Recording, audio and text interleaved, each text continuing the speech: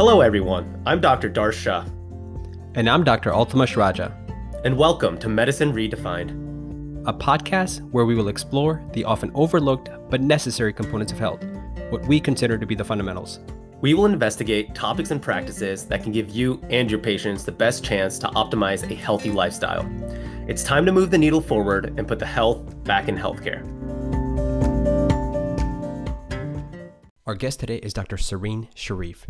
Dr. Sharif is a trauma acute care surgeon, mom to 3 children, and a transformational life coach who helps women physicians struggling with burnout and overwhelmed to create their life by design.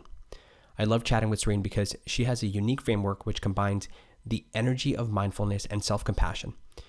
She does this by staying true to the scientific principles of habit building, time design, and individualizing systems of productivity so one can do less, live more, and create their dream life. For her medical training, Dr. Sharif graduated from the Penn State College of Medicine in Hershey, PA, and went on to complete her residency training there as well. In this episode, we discuss 2 topics that to many of us seem to be at odds with each other. And those 2 are mindfulness and productivity. I have to admit that for quite some time, I've been guilty of seeing these as 2 distinct systems, if you will. Lately, my viewpoint on this has developed though, and although conceptually my thinking on this has changed, the application remains quite challenging nonetheless. Luckily, Sareen offers us some strategies to help navigate through this skill acquisition period. So without further delay, let's get right to it.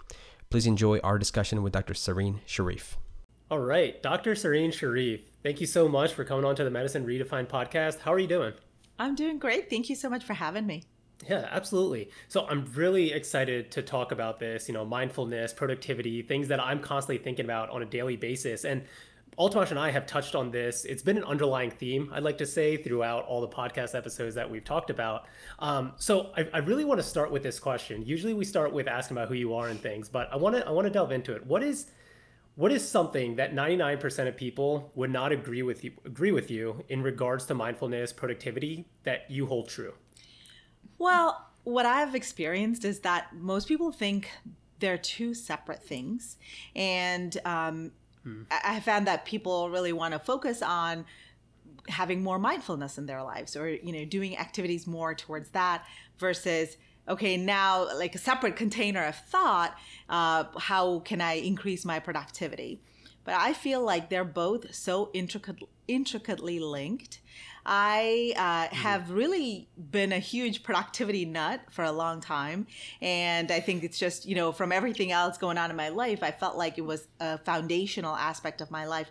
But it wasn't really until I incorporated mindfulness that I saw a huge boost in my productivity and really change how I'm able to do things in a way that I never was able to before. So I think it's very synergistic, and together they're definitely way more than how each of them are independently. Yeah, absolutely right. I think, especially being in the medical field, all 3 of us probably have our workflow somewhat down, right? In terms of efficiency, productivity wise. That's the only way you can kind of make it through, right? Is to have some sort of system. But to incorporate the mindfulness aspect of it, right? And to delve deep into it, I think takes something, some sort of event, some sort of situation, some sort of event in your mind, like a meditation where it says, I've now thought about this a little bit deeper. And actually, mindfulness is a huge, huge part of my workflow. How did you become so interested in mindfulness? Well, it was really because of, a variety of events in my own life. I was going through burnout and I felt like I had hit the edge of my productivity. I was already working maximum hours that I could. I had borrowed from my sleep and my rest and my personal time as much as I could. And I found that I was doing the best that I could. And yet the needs in my life were just beyond what I could really kind of pull together. So, for example, this is probably something that a lot of young physicians, especially as they're starting out, building their practice, and even, mid-career, et cetera, we're all facing this because when we're at work, we're kind of thinking, we've got the sick baby at home, or, maybe something's going on with your parents, or something is, you're really excited and planning something with your friends. And yet, how many times have we had to put aside our plans or things in our life, or even not be able to make it to the things that we want to because of work? And so I find that, what a lot of people really even share with me is when they're at work, they're just trying to not think about home, but they can't get their thoughts, right? So, you're trying to finish charts and your mind is like spinning, thinking, oh, I got to go home and I got to do this and I got to do that. But then when you're at home, you think about, okay, I need to get through dinner so I can go finish my charts and I can, put those orders in. Oh, I don't want to forget about this. So this is really how I came to mindfulness, is because I felt like my mind was just racing, thinking about all the things that I had to do. And, you hit a point and you go, this is crazy. Like, this is not productive in any way. And how can I improve my efficiency by actually maybe doing less? How can I dial some things back and be intentional in where I put my focus and my energy? And so I've done meditation and yoga even, in my younger years through my teens and early 20s. And it was really just when I started medical school that I stopped having the time to do it. Now thinking back, I wish I had continued, because it probably would have, helped me become more mindful and present in my patient interactions and all of the things that I was doing before. So yeah, so I think that's really how I came to it.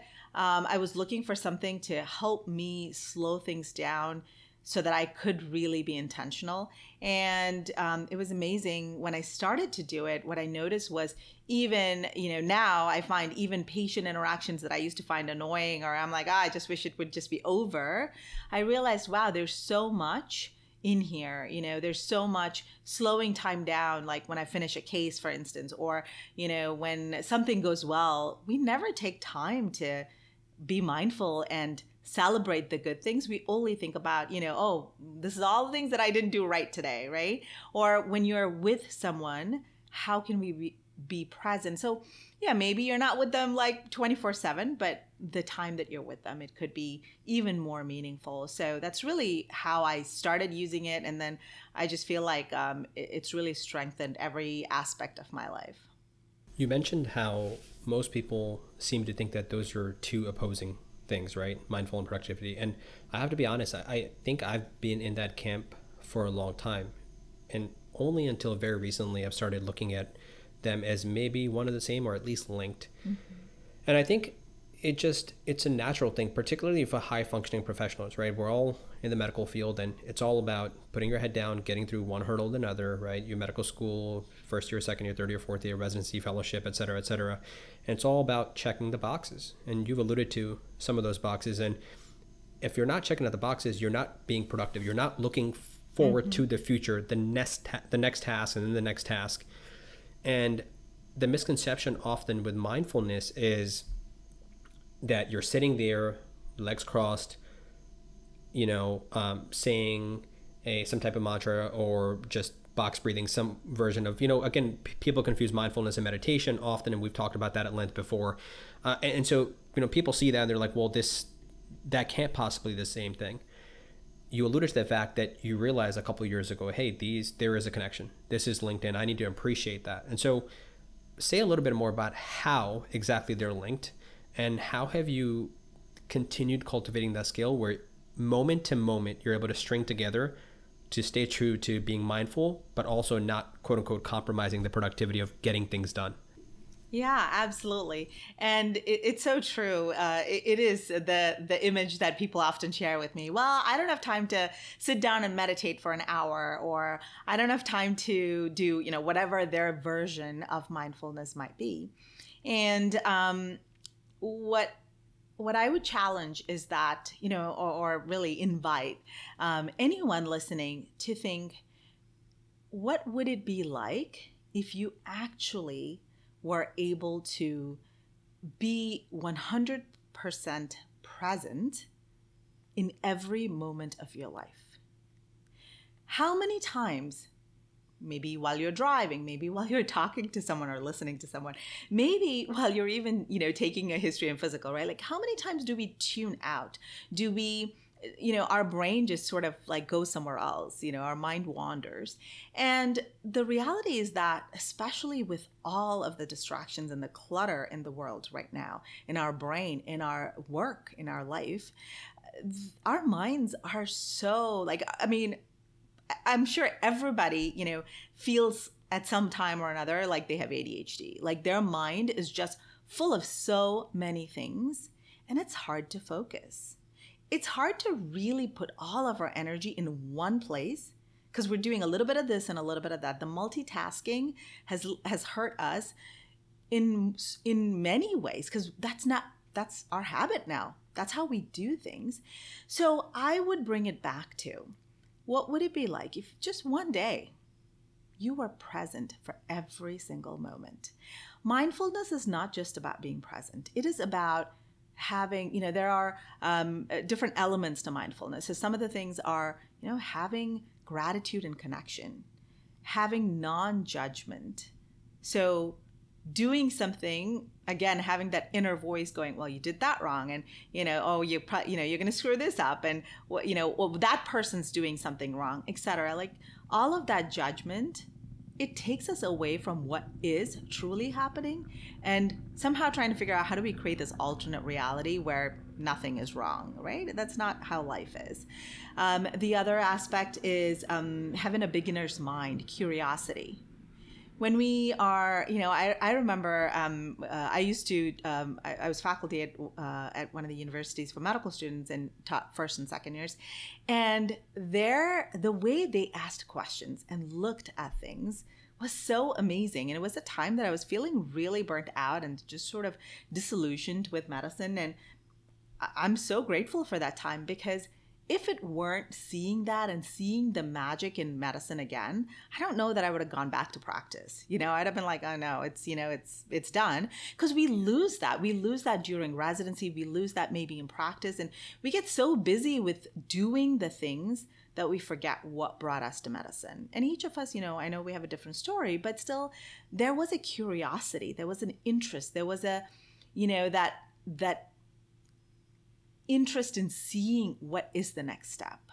And I think that's what mindfulness truly brings. So no, you do not need an hour and you don't even need to sit down and meditate.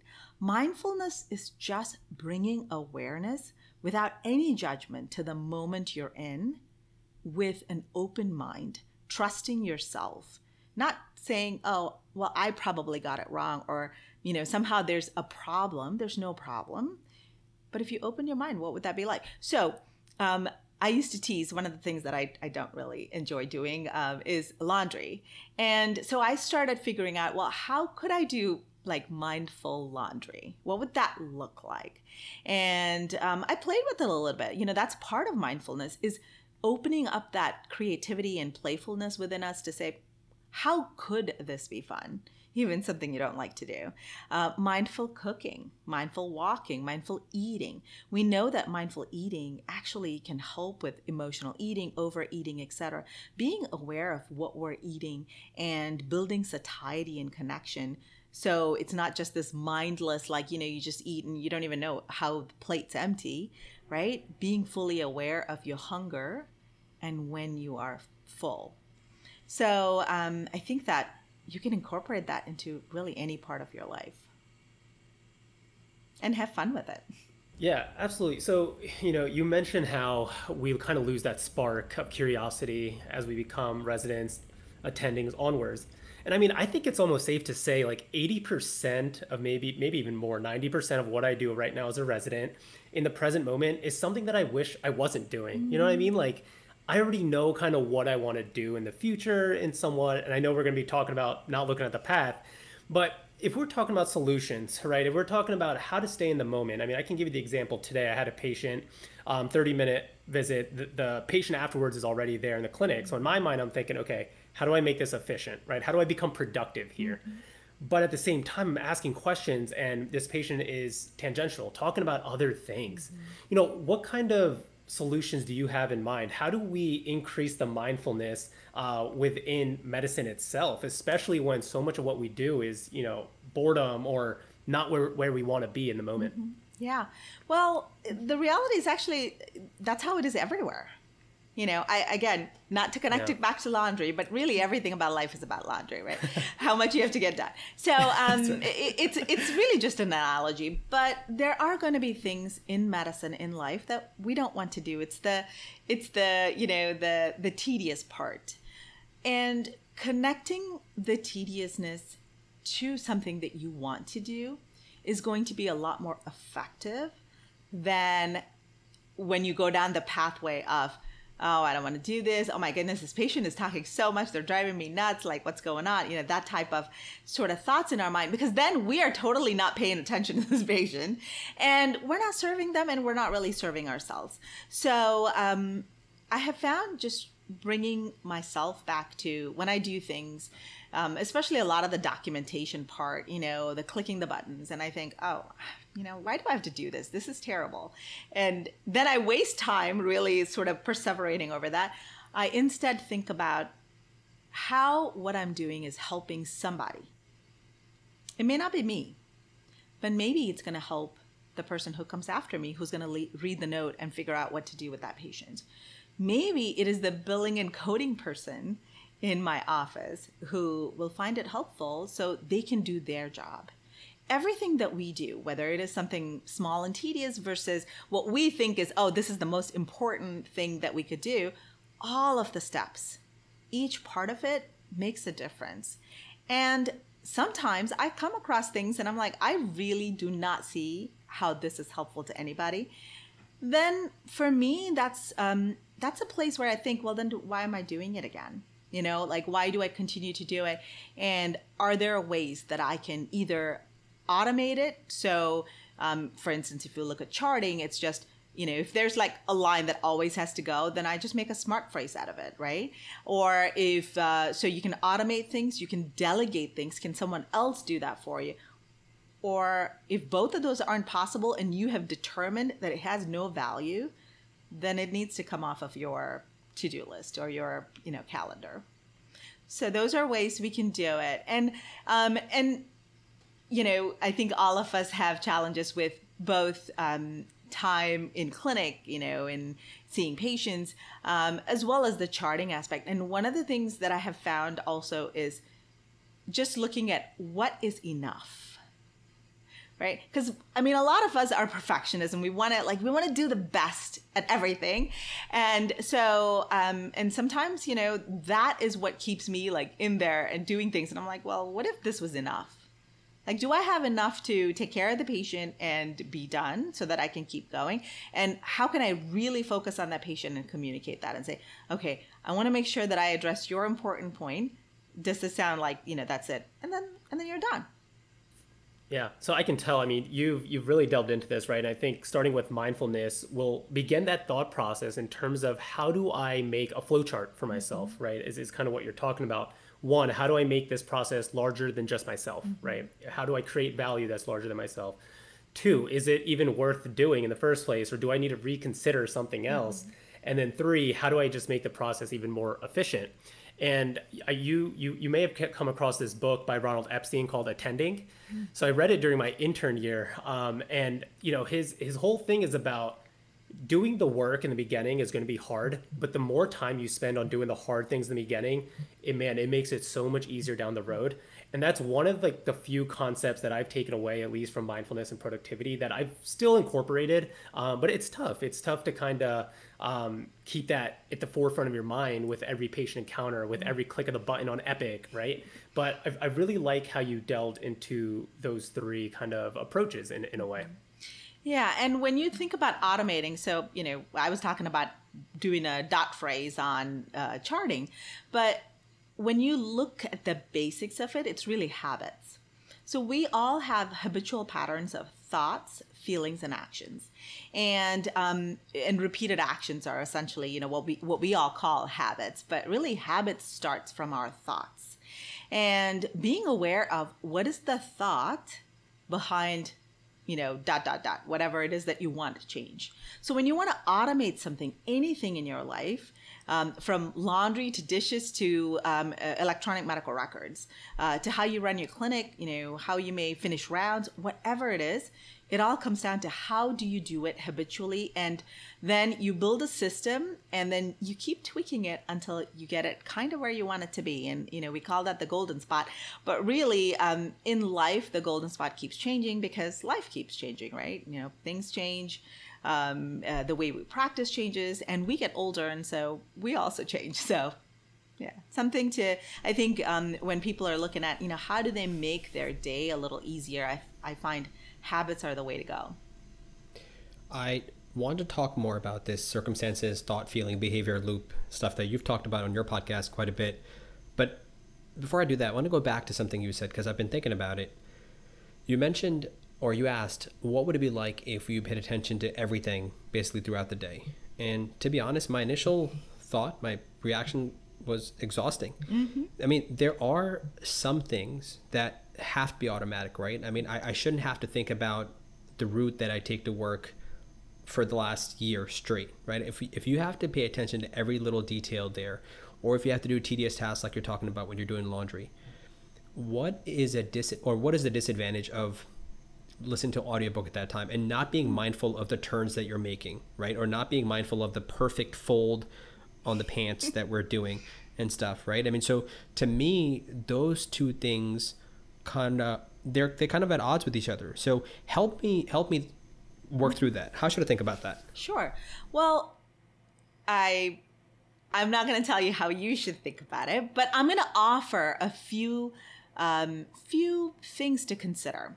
And I think that not everything's going to resonate for everyone. So totally, when you do things, and if it feels like, that's not really where you are, I think that's awesome to have that self-awareness. And actually, that's part of mindfulness, is doing something and saying, I don't really like this. I don't want to do it this way. And I think that's great. So the invitation I have for you is, what if you weren't thinking about the route, right? Like, nobody wants to look at the same thing over and over or think about that same pathway over and over. Our brain loves efficiency.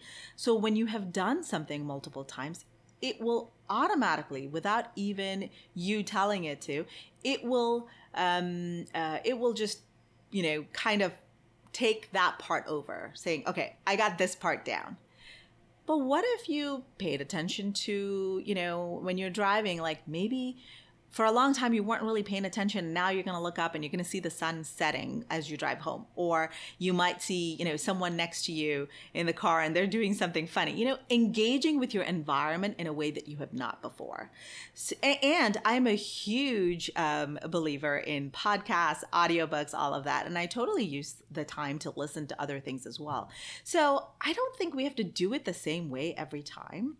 But what I invite is for everyone to just think, if I'm being present in this moment, how can I create meaning and value? So meaning and value is so unique, right? I mean, it's what is meaningful to you is going to be different for me. So when you are driving, I want you to, maybe for the next week, I want you to try something different every day. And you could do an audiobook one day. You could try different audiobooks, see if there's a difference between listening to something funny versus something serious. You could listen to music. And maybe one day you're just going to kind of look around, There's a meme about someone's like, there's this person at the coffee shop and he's just looking around and smiling like what a weirdo. I mean, people used to do that, right? Not be on their phone or not be on any electronic device, but actually look up and see things around them. And, so I think that there's a lot to be said for just looking around us to see what is going on out there. I recently, when I was driving, the person next to me in the car kept pointing to my car. And I was like, what is he doing? I'm not sure why he's pointing to my car. Maybe the door is open or something. So I pull over, I'm checking, the doors are fine. And I didn't know what it was. But it turns out that I had one of my tires it wasn't even that obvious to me, but it had lost a little bit of air. And so long story short, I get it checked out and there was a nail there, and and it was slowly losing air, and, it would eventually probably have gotten into trouble. But I found it in a place where there was a repair shop right next door. And I was so grateful to the stranger who was paying attention. And I would never have known otherwise, not just paying attention, but he, like literally was trying to signal someone he doesn't know me, right?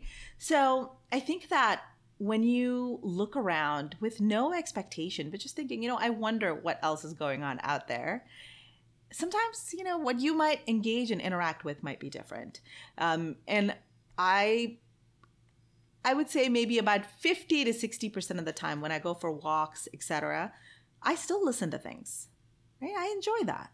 And I find meaning and value in what I do.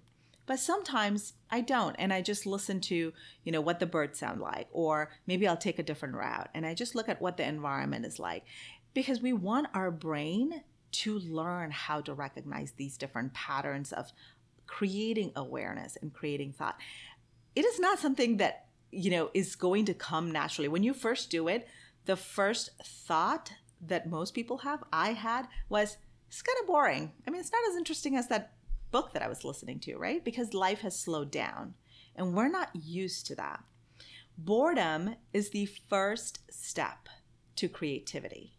If we aren't bored, then, we are not, our brain isn't pushed to think, to innovate, to create something new that you might never have thought about. And some of my best daydreams and vision, like envisioning what else could change, actually came from these moments of boredom where I was walking and I'm just like, okay, I don't want to listen to these birds anymore. Okay, I need to think about something, like what can I explore? And that's kind of how it happened. So my kids, they know when they tell me that they're bored, I'm like, that's great. That's the best thing I could have heard all day. Well, I appreciate that. And I'll certainly increase the time or the percentage of my time that I spend, driving or just being more mindful. But, one of the words I used previously was being non-judgmental. And I think that stands out to me because, again, if you don't practice this art of just paying attention to every little detail, the art of not reacting and not being judgmental to why am I wasting time, that you're never going to develop that. So I think from that standpoint, I do get it. And you work closely with patients now, right? You've got a coaching practice, and we'll call this an attention audit. How frequently do you recommend this to your clients that they do this? Is it a weekly basis, once a week or, once a month, or just really whenever you feel like it or whenever you remember? Do you set a reminder? Is there some structure to it, or is it just whenever it comes to your mind? I want to make sure that I understand the question correctly. Are you asking how often I recommend raising awareness, checking in about the essentially the judgment part of? Yeah, I think our self-criticism. We all get stuck in the rat race, right? So we're talking about high functioning professionals, and I know you work with a lot of those, right? And so it's very easy to fall in the trap of just thinking about the next thing, right? And one of the things that we've been talking about for the last couple of minutes is taking a step back and not thinking about the 3 steps ahead, right? Just focusing on this one and maybe just the next one, maybe. And so I imagine that maybe when you're in my seat, there's it's a skill that you have to develop over time. It's not easy to do, right? Your brain will revert to something you've learned for 10, 15 years. Mm-hmm. Medical training is, depending on what you do, anywhere from 8 or 7 to 10 years. And so relearning that in the beginning is going to be very, very challenging. So when you advise that and you're unlearning these behaviors, or your clients are, how do you advise them to do this checking in period?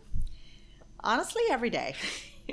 and it's something that I practice daily, because this is something that we have already learned to do. I mean, the opposite of what I'm recommending, right? Like, we have learned that every day for years and years.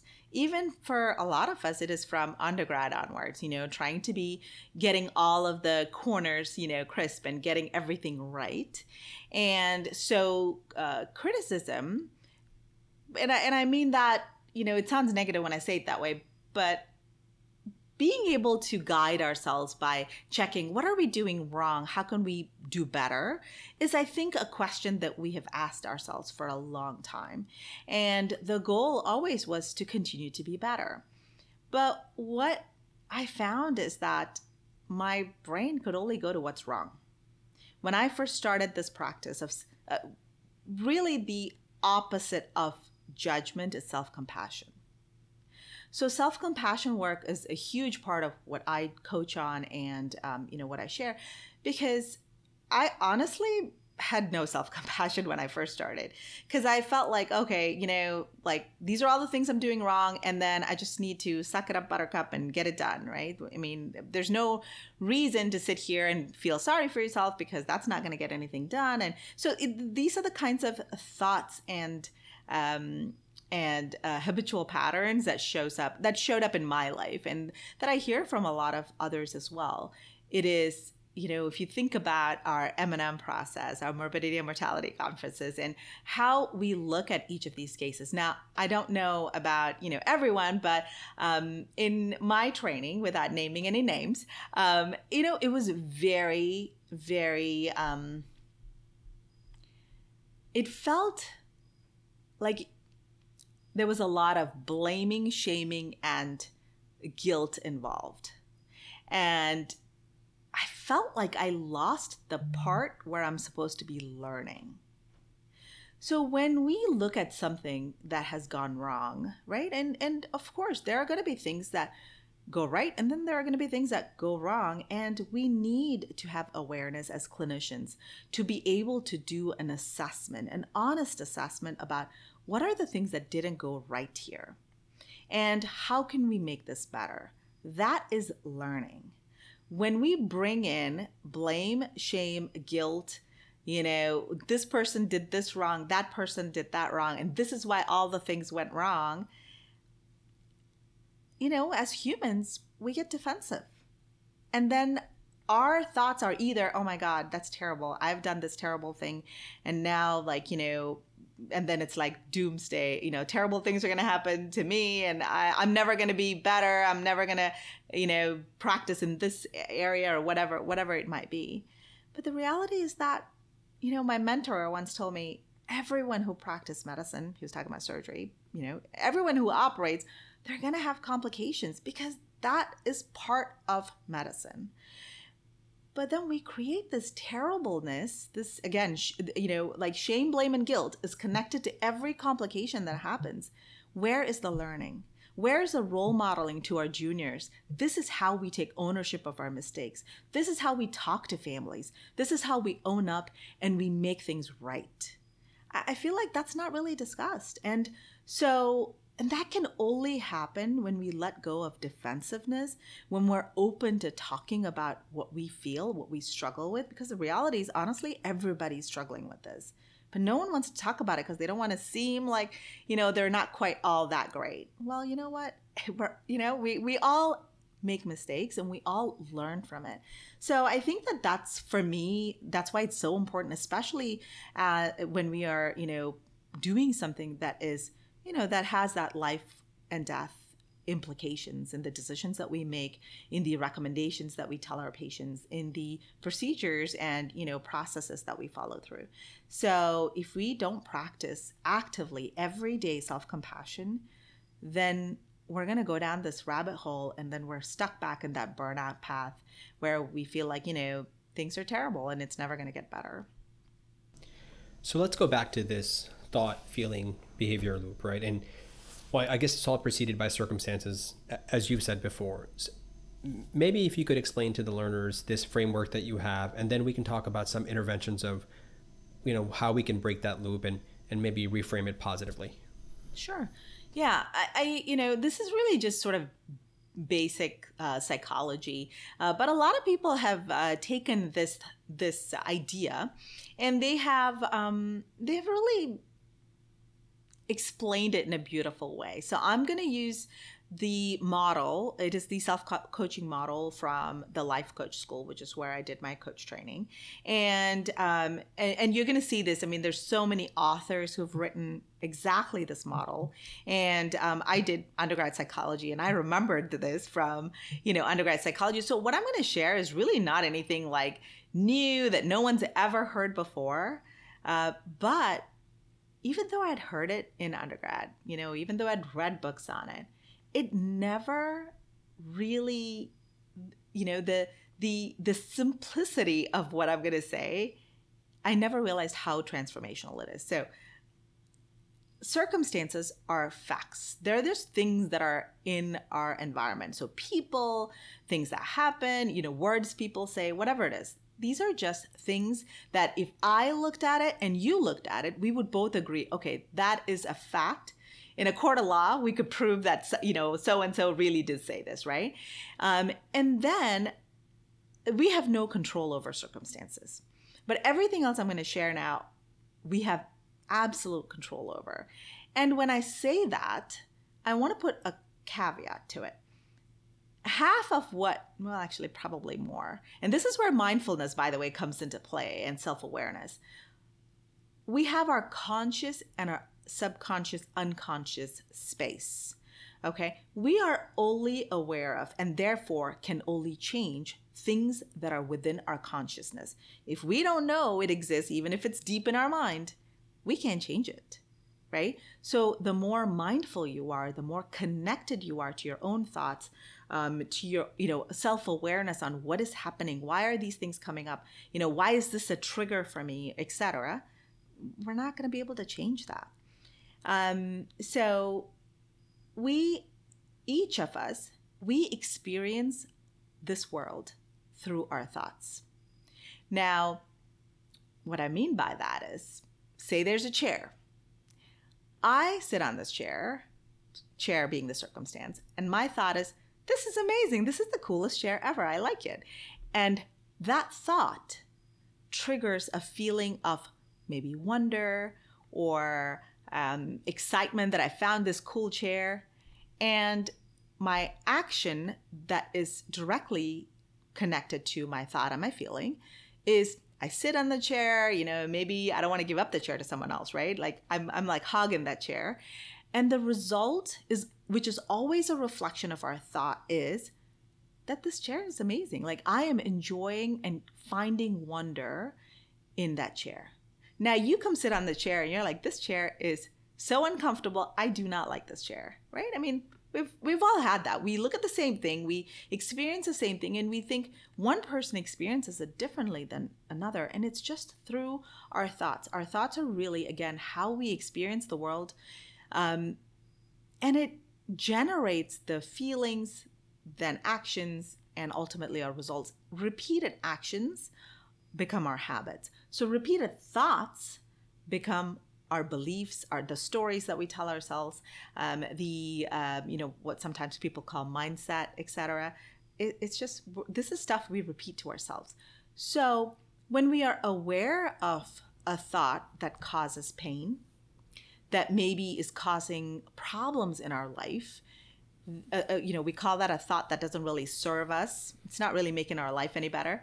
Then we have the choice to say, well, I don't have to think that. I could think something else. Now, it's not going to be easy to go from this thought that you've thought for a long time, you're kind of attached to it, to creating something new. And that's, again, where repetition, awareness, self-compassion, all of that comes into play. And we can really slowly shift. And it's really as simple as that, but so much more complicated, because it takes a lot to build that awareness and then be able to create that shift. So, with your clients, when you're talking about getting to this level of awareness, right, we're living in a dopamine crazed world right now, where our mindsets, our thoughts are really lasting 5 seconds, right? And I think, I've gotten to the point of what you're talking about, but a lot of it took meditation. It took sitting with my thoughts and being uncomfortable with them, as if it's I think of meditation as my email inbox, and things are flooding, you're sifting through it, you delete, but as you're deleting, more things are coming in.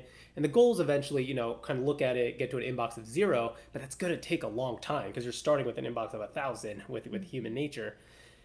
Is that kind of what you're recommending to your clients, is to be able to sit down with their thoughts? What's your approach with that? Yeah.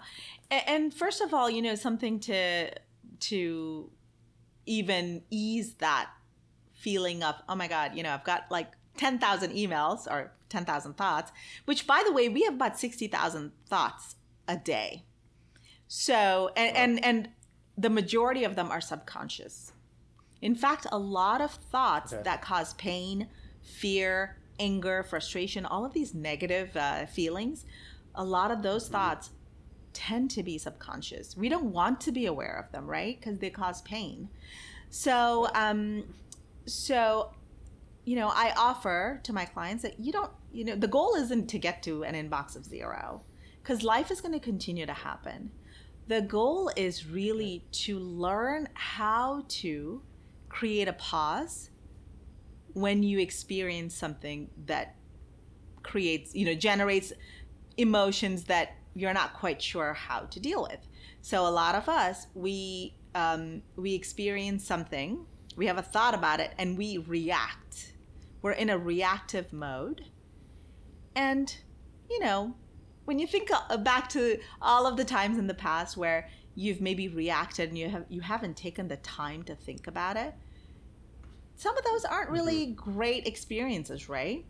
But when you create a pause and you think, okay, this has happened and it is now generating an emotion within me that I'm not, I don't feel comfortable with. Maybe it is fear, maybe it is pain, maybe it is discomfort. How can I allow that feeling? How can I understand the thought that is coming from it, right? The thought that is triggering it. And how do I want to intentionally, consciously respond to it? And that is a learned skill. So that is the ultimate, yes, we want to get to a place where no matter how crazy it gets, right? Like the kids are going nuts and dinner's not ready and, everybody's crying and, our patients are upset and, our boss is saying things to us that we're like, why are you saying this, right? So when all of those things happen, how can we find peace and calmness and contentment just where we are? And that is, I'm still working on that. But backing up for a second, what I really have my clients do is I ask them, what are the things that are coming up for you? What do you want to work on? And that's really kind of how we start. So I have a framework that I take them through. And my goal is to help them go from where they are, where things feel difficult and uncertain, to getting to a place where they feel like they're really living their dream life. So they get to design and create what they want it to look like. We do some visualizations and guided meditations and things like that, as well as a lot of journaling. I give them journal idea prompts, and these are the things that, based on what they're struggling with, etc. These are the things that I want them to think about, and then just free journal whatever is coming up.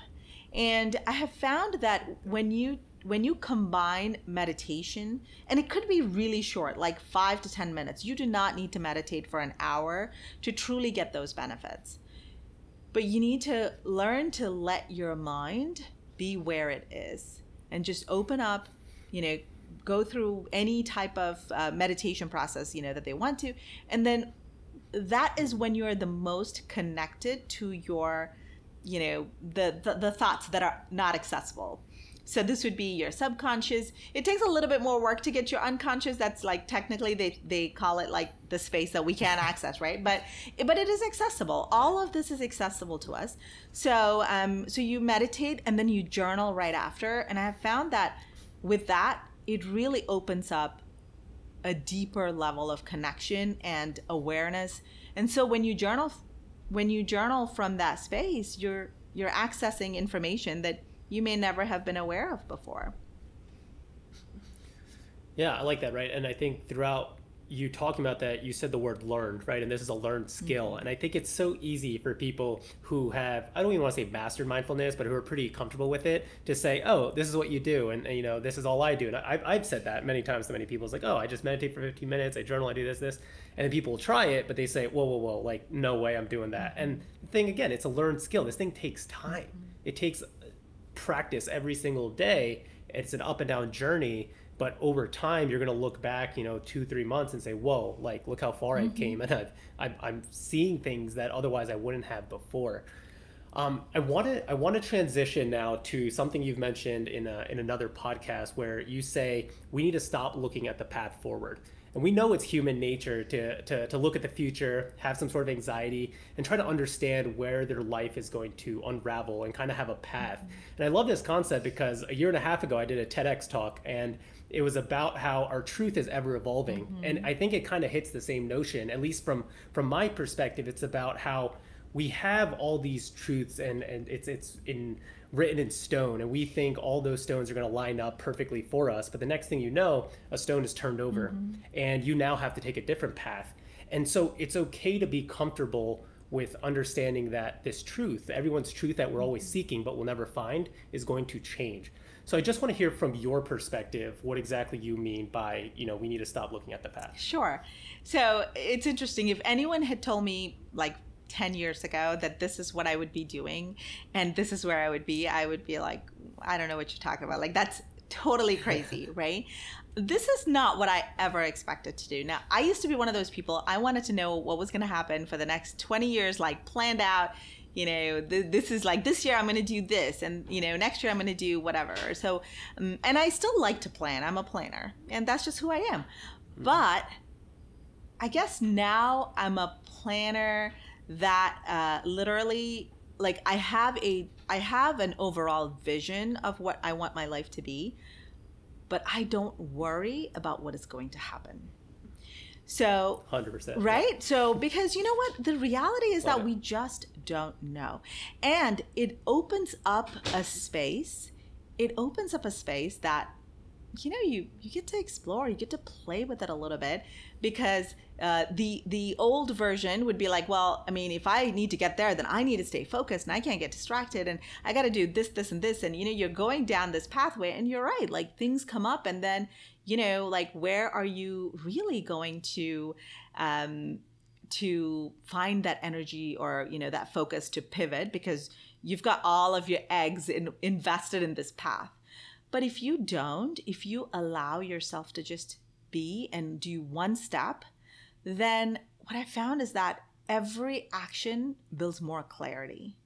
When I do different things is when I realize, wow, like, this is amazing. And I never would have known that if I hadn't kept an open mind. So I think it's when we try to think 10 steps ahead and we're living in that space instead of now, then, well, first of all, we're not being mindful to the present moment, but also right. We are, I think, missing a little bit of the magic of discovery.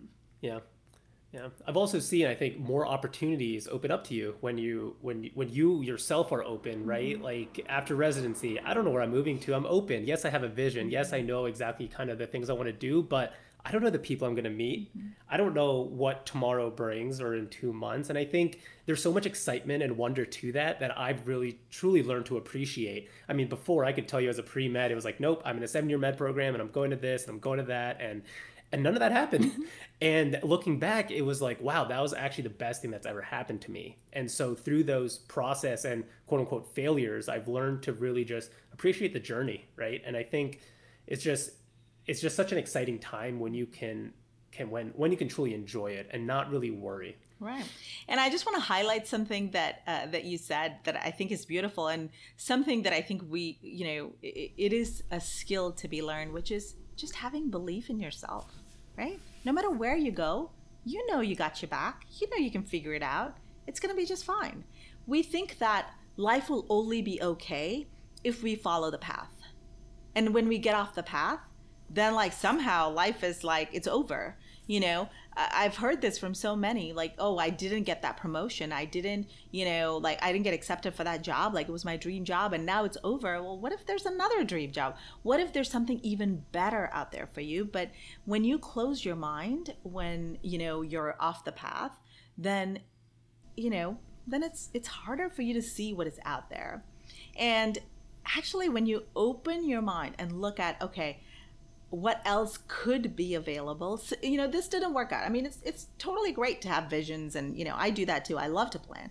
But when things don't work out, it's okay to say, I wonder why this didn't work out. What else could be out there for me? What am I missing? And asking yourself questions is actually a great way to explore curiosity, because when you ask anything in terms of a question, it actually makes your brain go, oh, yeah, I wonder, what could be, as opposed to saying, well, this is just the way it is. And then, then you're kind of like putting a period, closing the door on anything else that may come up. So believe in yourself. All the things, right, that we have done to get here, we'll figure out the next step, whatever it is. And we don't have to know all of it. Speaking of skills, I want to ask you about conquering time. And I think I'm going to take the long way there.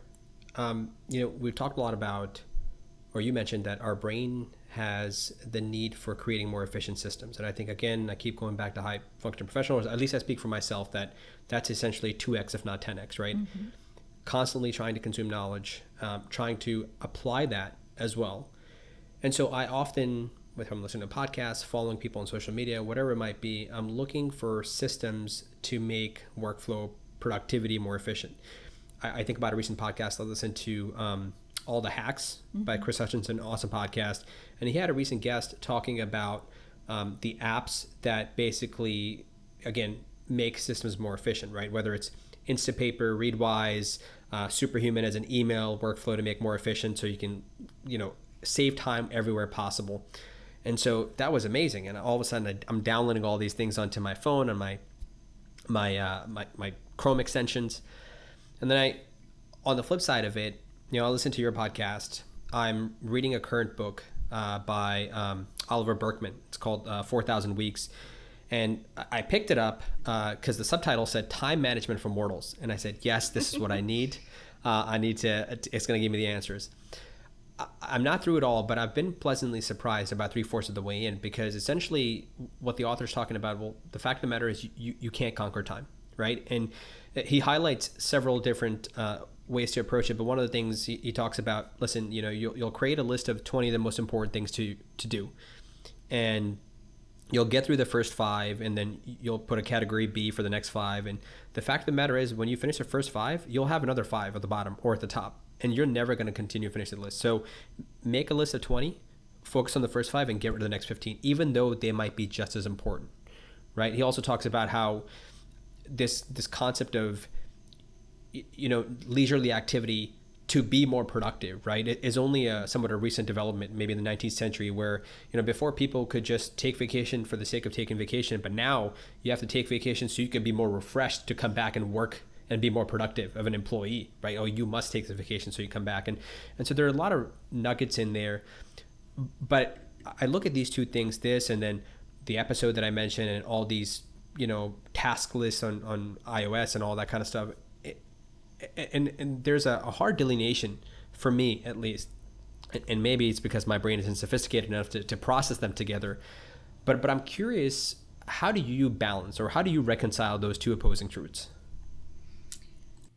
Well, when there are two truths, usually it just means that each of them may be a half truth, right? That's how I approach when someone says, well, this seems pretty valid and this seems pretty valid, like, how do we, but they're opposite of each other. How do we equalize? You're not going to. What you're going to do is take whatever has meaning and value for you. And for all of us, it's going to be different. So what I mean by that is, what I think of as productivity is going to be different for you and for, my partner, or, for all of us, where we have different ideas and visions of what we want productivity to be. Now, having said that, I am probably more on the side of the do less to achieve more camp. But I do think that any ways that we can create efficiencies, I think it's amazing, and we totally should use it. So I do use, a variety of apps and programs and ways of managing my life, both personal and professional, so that I can maximize my time. Now, time is, I'm sure you've heard this referred to before, but time is neutral. Time actually, none of us are going to conquer time, because time is like, it's just something fixed. It is a circumstance, and we all have thoughts about it.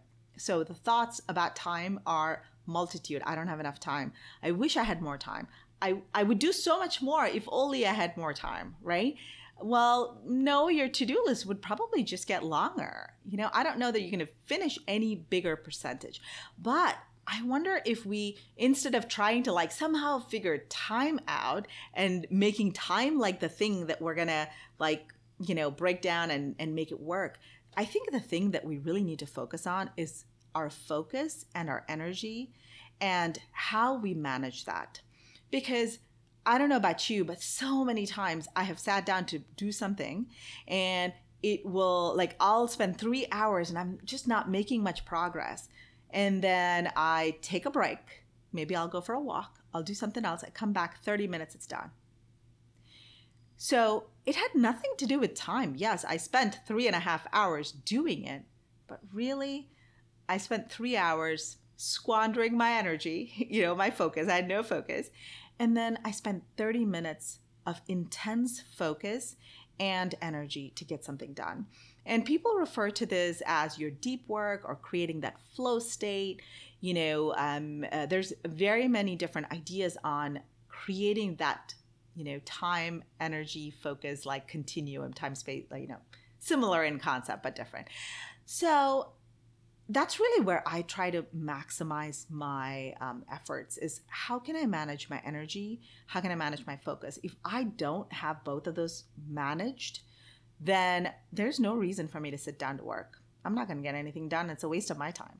So I'd rather do something else, with that time. So I do look at, and some days we have a natural flux of energy. There are going to be some days that you feel like super productive and focused. Use those days and get a lot done. But there are going to be some days you are just naturally going to be low energy. And I think pushing ourselves to do things that requires deep flow or focus when we are in that space is not very productive. So I have low energy and high energy tasks. And I do my low energy tasks on the days that I have low energy, because I know that these are just routine like things that I don't really need to think too much about. I can get some of those things done. The other thing that I have intentionally scheduled actually into my calendar is rest every day. And rest is that vacation time that we're talking about. And I'm a huge believer that when we create moments of rest intentionally every single day, it changes the way our creativity and our productivity is boosted. And so when I say this, most people tell me, well, I don't have time to rest every day. Like, what are you talking about? So a lot of different ways to do it. But the main thing to consider is, we all have 5 minutes. If 5 minutes is what you have, then create a restful routine for 5 minutes. Maybe you have 10 minutes, maybe you have 20 minutes, whatever it is. Don't think of it as a waste. Think of it as the magic to get your productivity back to that 10x or, whatever you're looking for.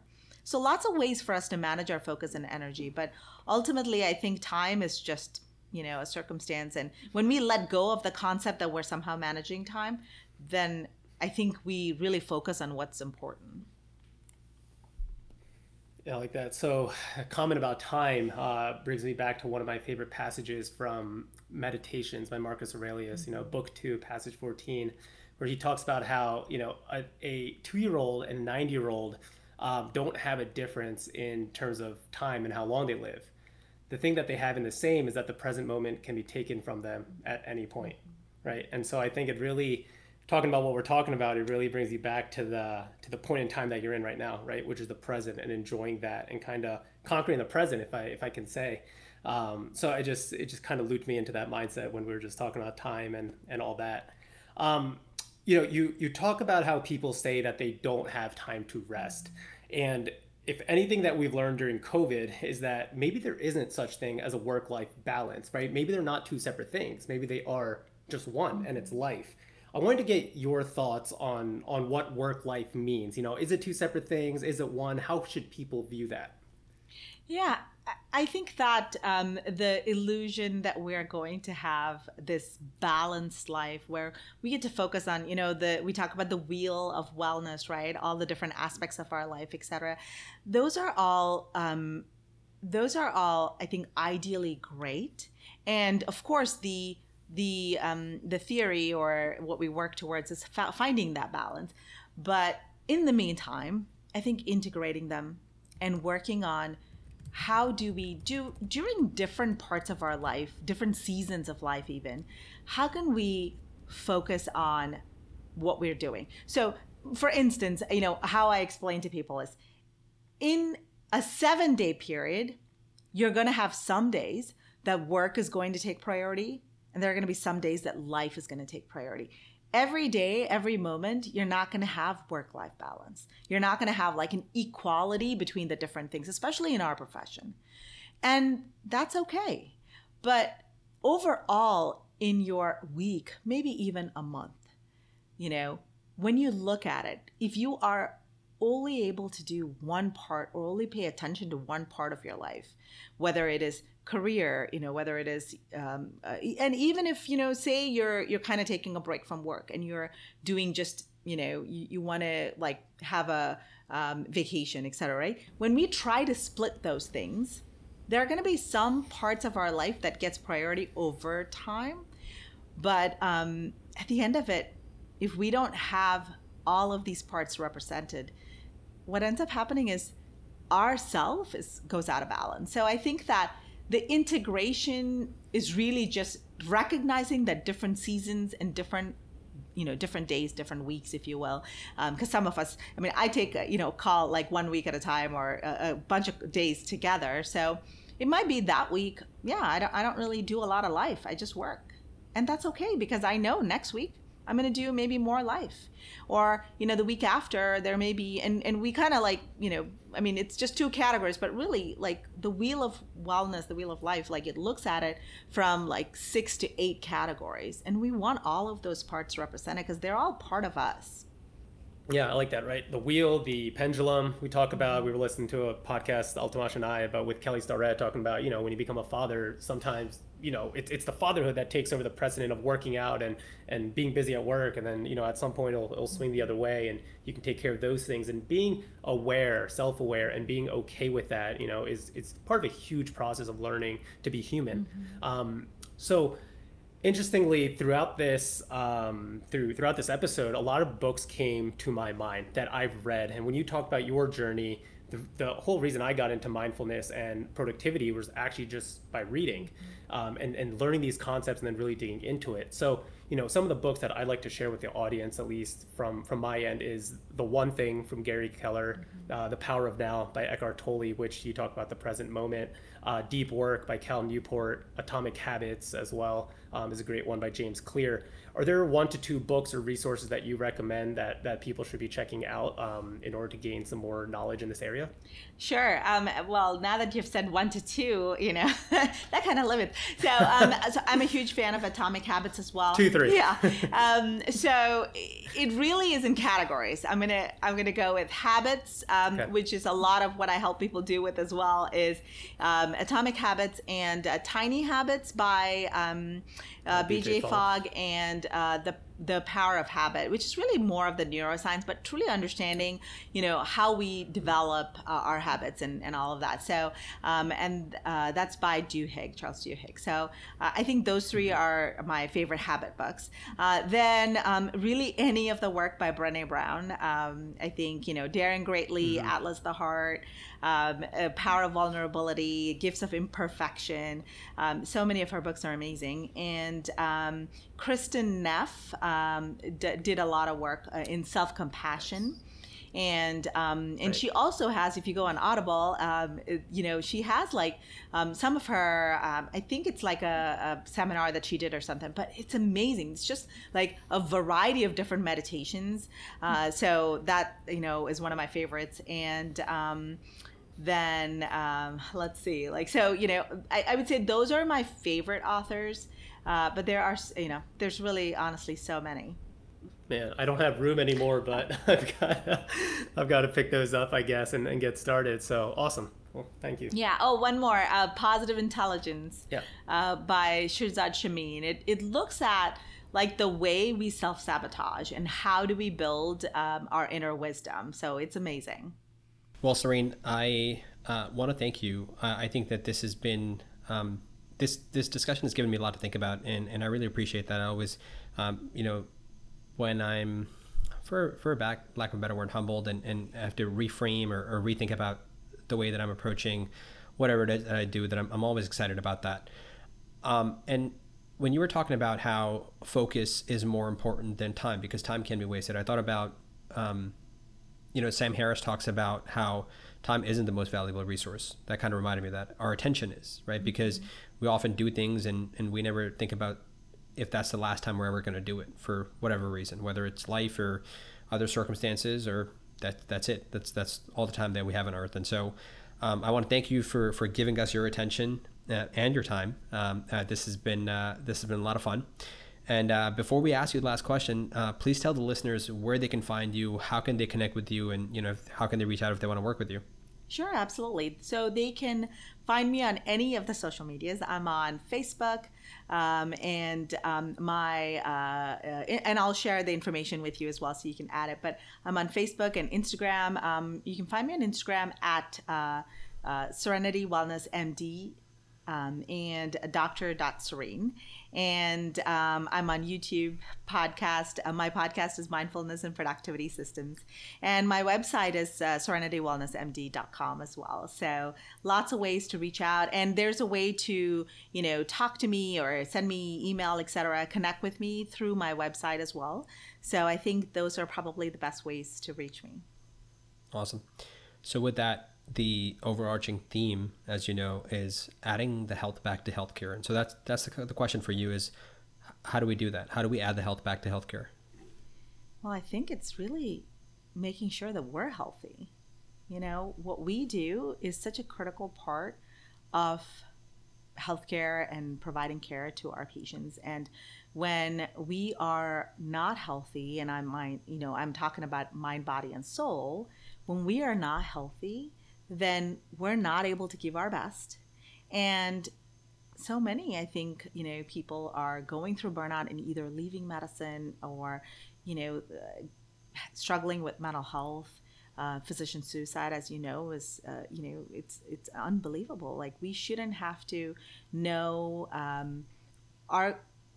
we shouldn't have to struggle with losing colleagues who are struggling with this because they're not aware, right? They don't realize that it is not them. When I was going through burnout, I felt so isolated. And again, coming back to that shame, blame, and guilt cycle is so real. Like, I felt like I was the only person struggling. Everyone else had it figured out, and there was something that I was doing wrong. And it was really just my problem. And so I think part of it is, things like this, when we talk openly about our journey and when we open the door to discussion and curiosity and engagement and sharing, being vulnerable with our journeys, even though it feels like, I don't know if I want to talk about it, but really, if we don't, then I think we're going to continue to lose our colleagues, either not wanting to practice, which is a loss to healthcare, or, even worse. So I think it is really important for each and every one of us to know that we matter and that, our health, our well-being is really important. And that is how we can give our best to healthcare. And, just to highlight something here, a lot of the reason why I decided to quit full-time medicine and kind of explore what's going on and what to do is because of death, really. People in my life and just different interactions that actually highlighted to me that life is so short. We don't know, as you mentioned, right? We don't know if we're going to experience something for the last time. And as I engaged with others who were either struggling with this, because of illness, disease, or not even like sharing that this is what they're struggling with, what I realized is that, is this really how I want to live my life? What if today is my last day? Like, how would I want to live it? What would I fill it with? And how would I create meaning and purpose and value, both for myself and for others, right? And I think that's the question we ask ourselves. It's just, what do we need to do for ourselves so we can help others? But when we are trained to think, how do we help others? And then, maybe like as an afterthought, we think about ourselves. And I think that's just backwards. So not to make it morbid. I feel like because of what we do, like death is part of what we do. So we are always aware of it. And it doesn't have to be morbid. It can help us be mindful and live each moment like it is truly precious. Healing the healers. Put on your own oxygen mask first. Yeah, definitely. And memento mori. Love it. Serene, thank you so much. It's yeah, thank you for having me. It was great. Thank you.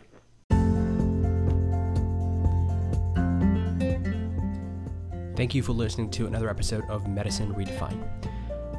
Our hope is that there was something actionable in there for you that you can implement into your daily lives today. At the very least, maybe this changes your perspective on what productivity means in today's day and age, where we have more applications, more systems, and this idea that we have to do more and more and more. It's very challenging to reconcile that with the fact that we also have to be present. I think most people tend to appreciate that, but feel helpless when they are trying to do both things at once. I know I've been guilty of that, as I mentioned before. So at the very least, this episode can be a gentle reminder that you're not alone. Now, if you need help with that, please be sure to follow Serene at serenitywellnessmd.com. Her link tree is linked in the show notes, so you can follow her on all the social media platforms, and also check out her podcast, Mindfulness and Productivity Systems, which I found to be quite enjoyable myself. Now, before we sign off, please remember the important disclaimer that everything in this podcast is for educational purposes only. It does not constitute the practice of medicine, nor should it be construed as medical advice. No physician-patient relationship is formed, and anything discussed in this podcast does not represent the views of our employers. However, if you enjoy the show, please be sure to subscribe, review, and share with anyone who you think will gain value from this, and we'll catch you next time. Thank you for listening.